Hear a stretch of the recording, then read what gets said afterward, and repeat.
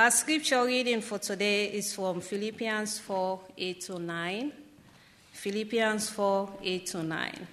Finally, brothers and sisters, whatever is true, whatever is noble, whatever is right, whatever is pure, whatever is lovely, whatever is admirable, if anything is excellent or praiseworthy, think about such things. Whatever you have learned or received or heard from me or seen in me, put it into practice, and the God of peace will be with you. This is the word of God. Lord, thank you for this time we can gather before your word, and we ask that you'd bless it, Lord. Speak to our hearts. Lord, we need your word. We need it alive in our hearts. Give us listening ears and willing hearts to receive it. In Jesus' name, amen.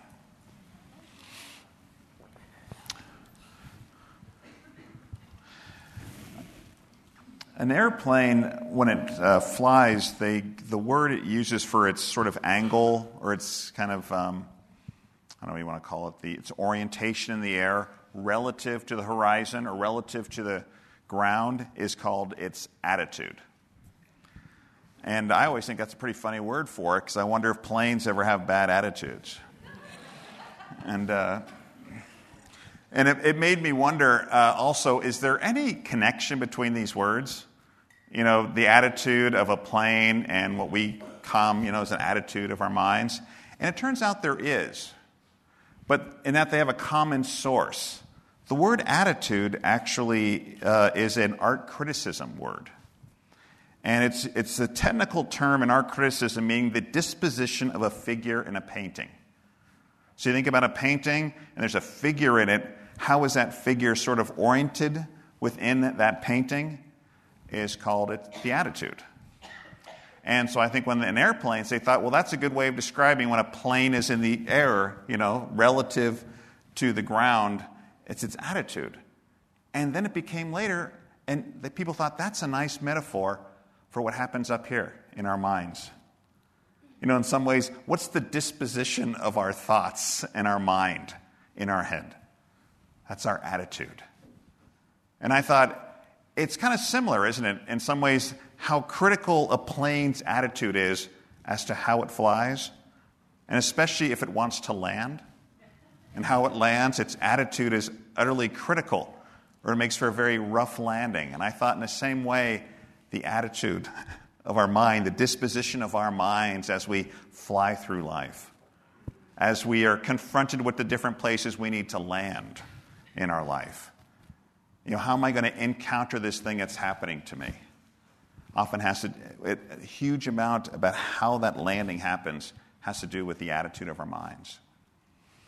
As we continue and actually finish up our study in Philippians called The Pursuit of Joy, Paul sort of sums up and gives these final, 2 exhortations.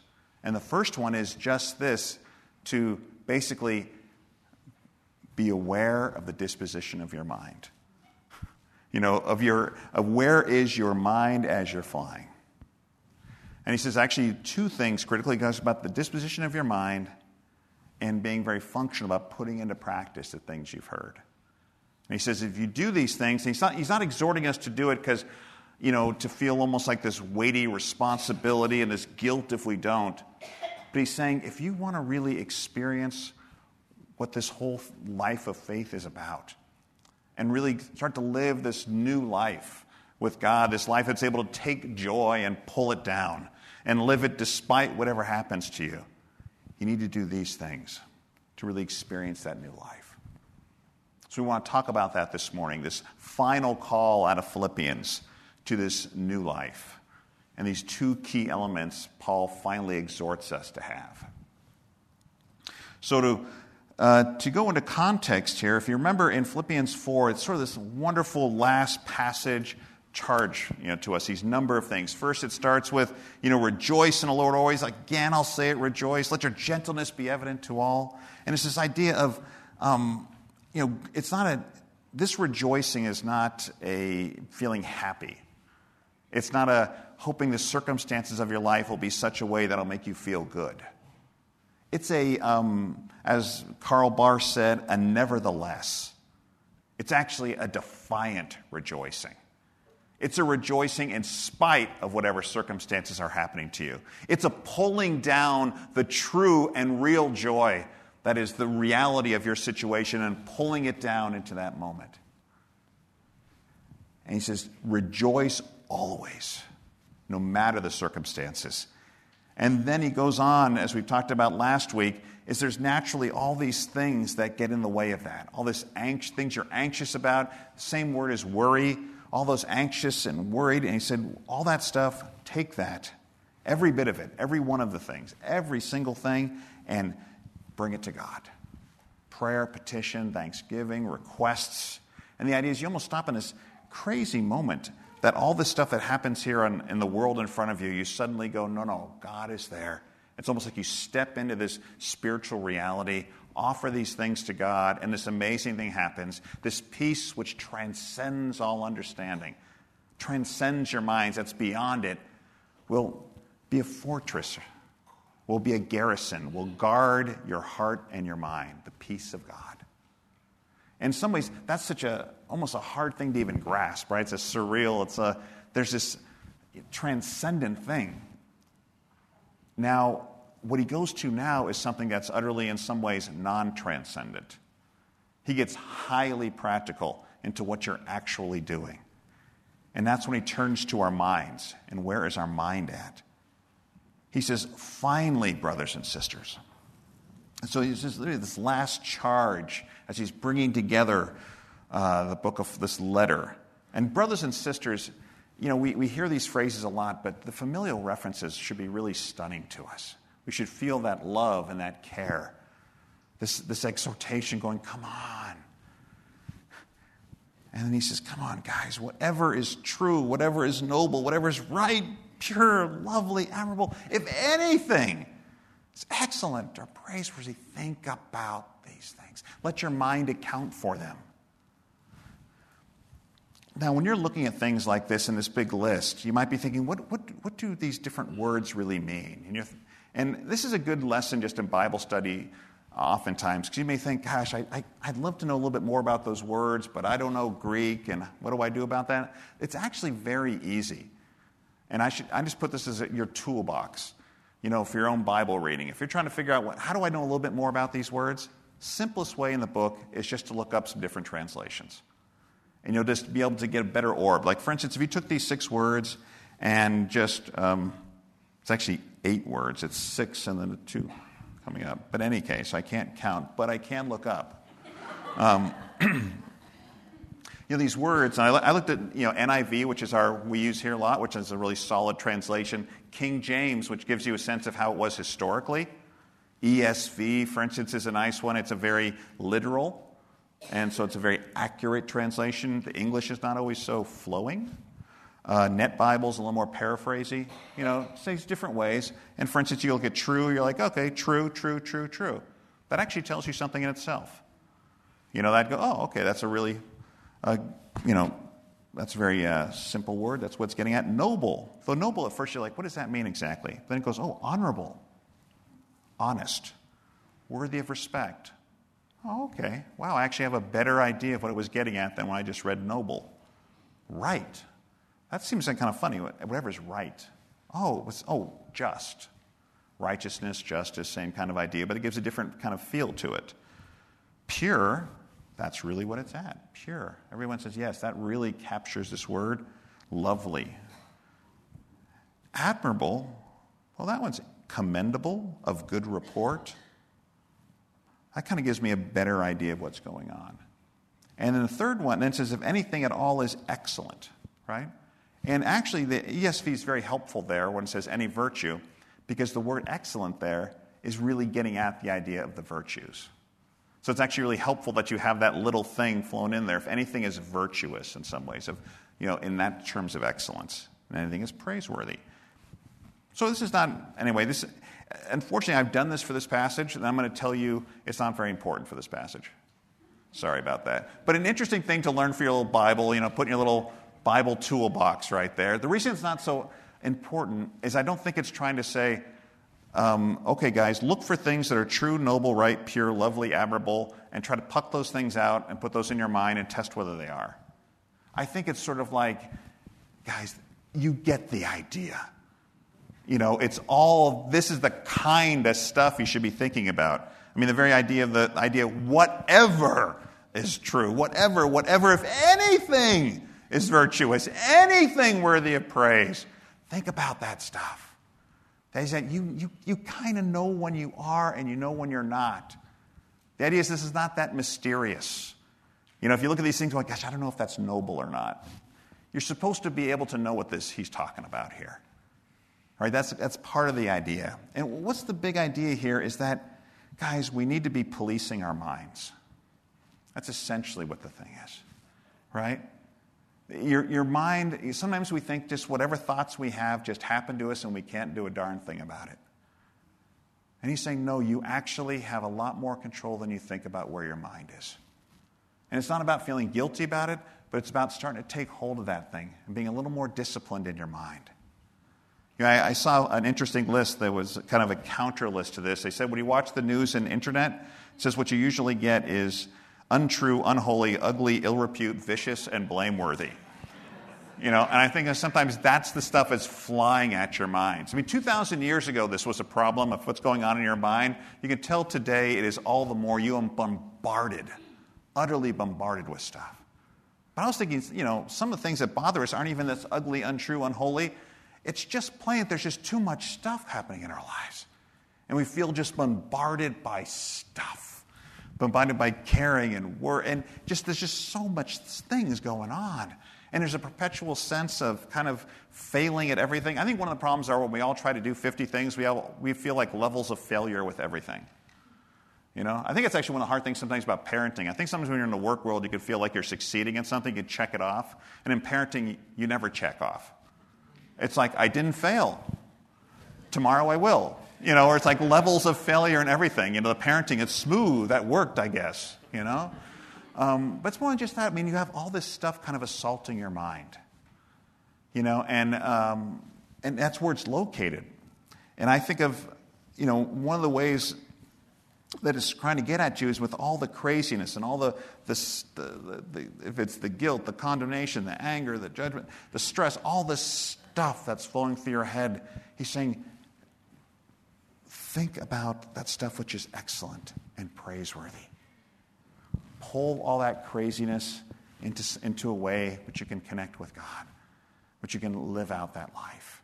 And it's not like when you're at work and you're going, I'm only supposed to think about these little categories over here. What about the work I need to do? It's not so much the subject of your work. Do you see that? It could be whatever that project is before you. It's as if it goes into your mind and it's a plane flying. And what's the disposition of that project in your mind? It could be fearful, it can be anxious, it can be angry, or it can be praiseworthy and excellent and noble and lovely and beautiful. And it can be flying in your mind in a different way. And so I think what he's saying is what happens in your mind is so critical. And does anyone doubt this? I don't know about you, man, where my mind is at, man, that comes out my mouth, it comes out my actions, my ability to connect with God, to feel that peace. I mean, we know our mind is so critical. So police our minds.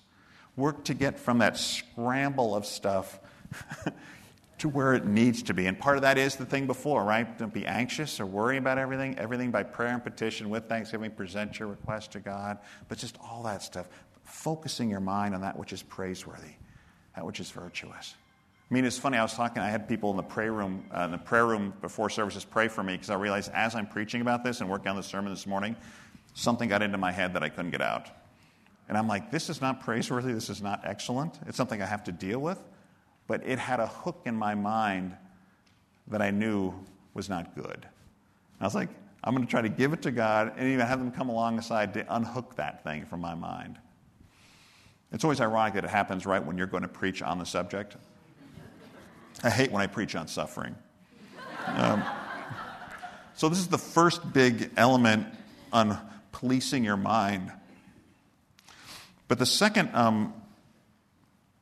So the second big piece is he says, now, if the first thing is pleasing your mind, the second piece is whatever you've learned or received or heard from me or seen in me, put it into practice, and the God of peace will be with you. There's this idea of doing this stuff, putting it into action. And you realize there's nothing here about learning more stuff. It's about putting into practice what you have learned. And there's 4 words: or what you've learned, what you've received, what you've heard or seen in me. Put it into practice. It's a very, it's amazing. Somebody think, I can't do all this additional stuff. Just do the stuff you already know. And the capacity to hear and not do. To see, believe, receive, and not put into practice. Am I the only one who has that issue? No. He says, just do it. And I love some of these other passages I think kind of give some element as he's saying, because at first I think it's what he's seen in me. What's he mean by that?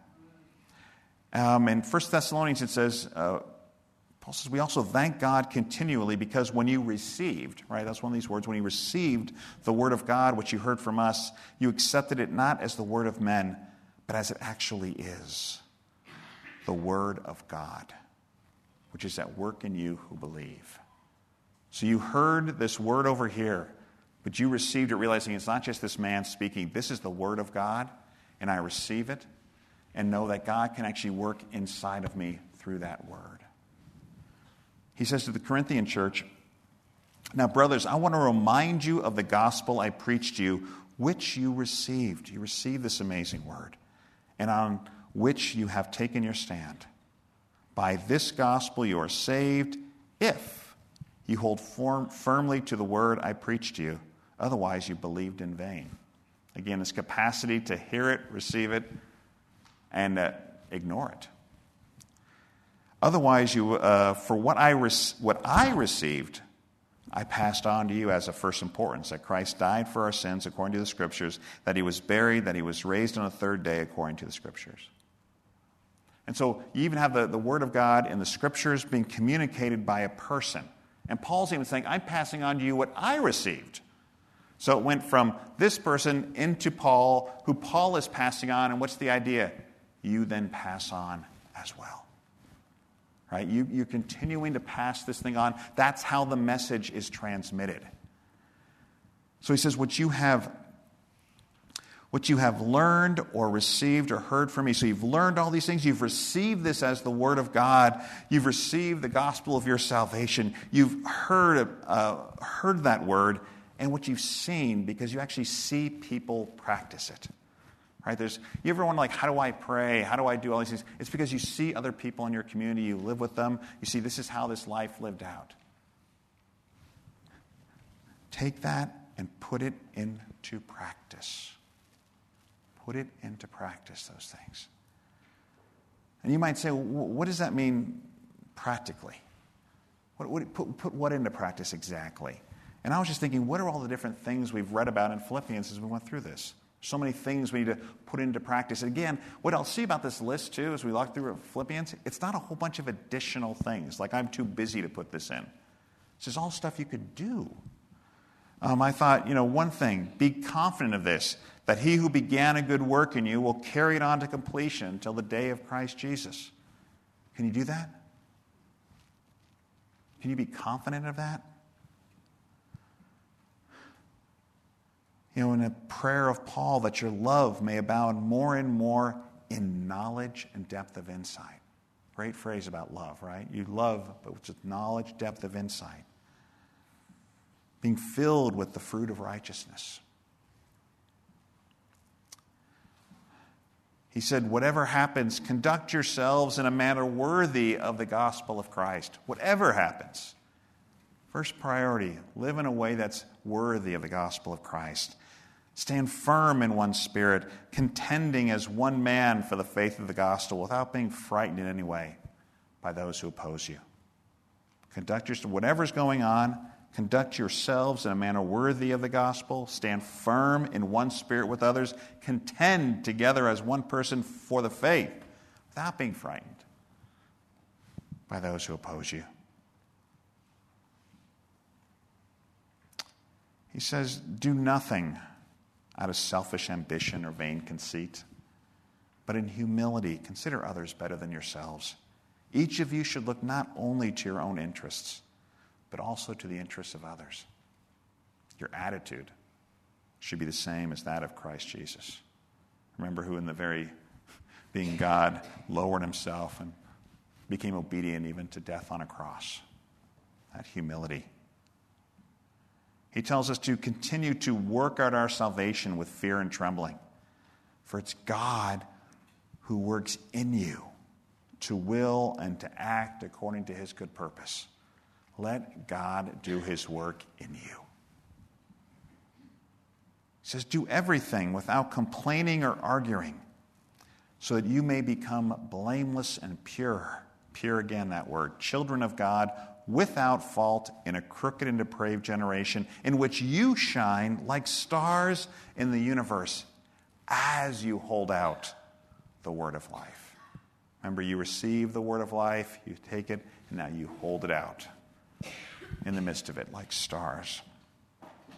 And he tells us to press on towards the goal to win the prize for which God has called me heavenward in Christ Jesus. Press on to that. As we read, rejoice in the Lord always. I say it again, rejoice.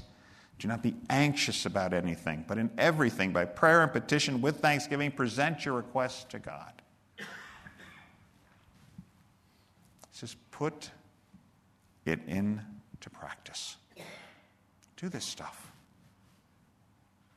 You know, we hear it, but it's amazing. We can hear all this stuff. We can even believe it. We can even receive it and not actually do it. Isn't that true? Put it into practice. And here's the amazing promise. When you put it into practice, it says, the God of peace will be with you.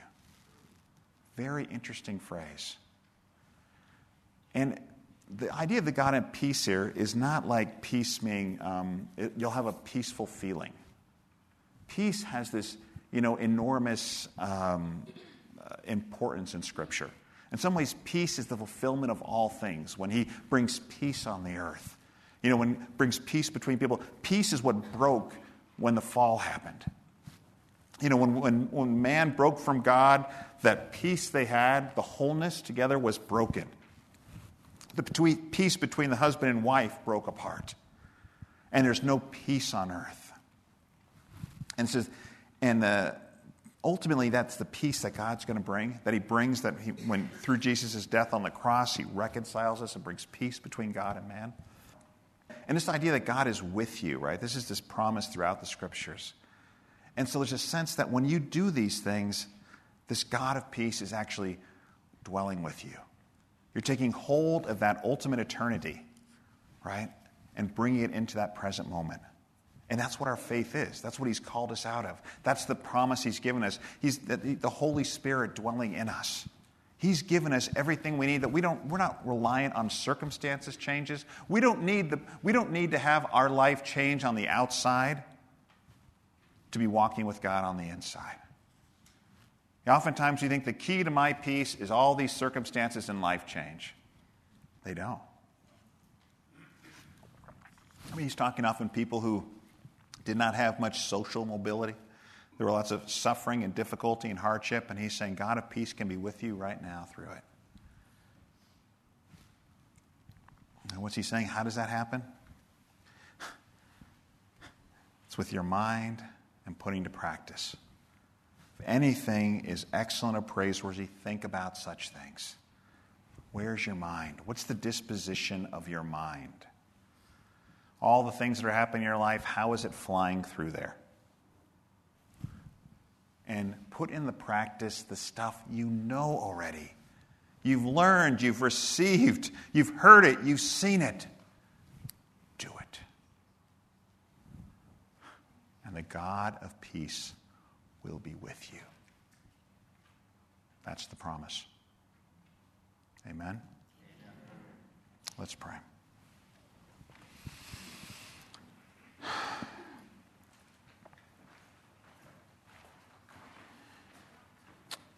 In quiet, let's just ask the Lord as well. Lord, if there Maybe as we've been speaking, you've been thinking about some of the areas that you frankly need to repent on. Repent's a funny word, but it's actually a beautiful word which simply means to turn, to change direction on. Have you been having trouble with what's going on in your mind? Have you not been policing your mind as you should? Have you been dwelling and letting things hook in there that have no place there? Turn it to the Lord. Confess it and ask Him to help, Lord, and say, Lord, I want to have my mind on what is excellent and praiseworthy. Lord, begin to help me know how to change this, to be better at policing my mind.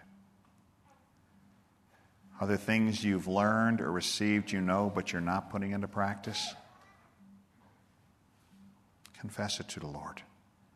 Repent. Turn to Him saying, Lord, I want to put this into practice now.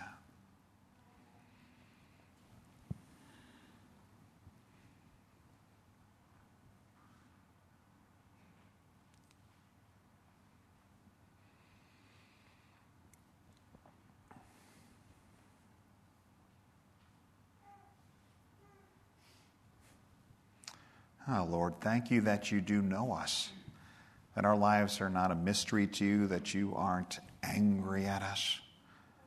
Lord, thank you that you look at us as your children. You're just calling on us to live that life of joy you have for us, Lord, to help us to pursue that joy, the joy you lay out for us, the joy you make available to us, the peace, Lord, which we don't even take you up on so often. Oh, Lord, let us believe that that peace can guard our heart and mind in any circumstance. And Lord, that we can be people who hold out the word of life for others. Help us to believe that and to hold it out in our hands to all that are around us.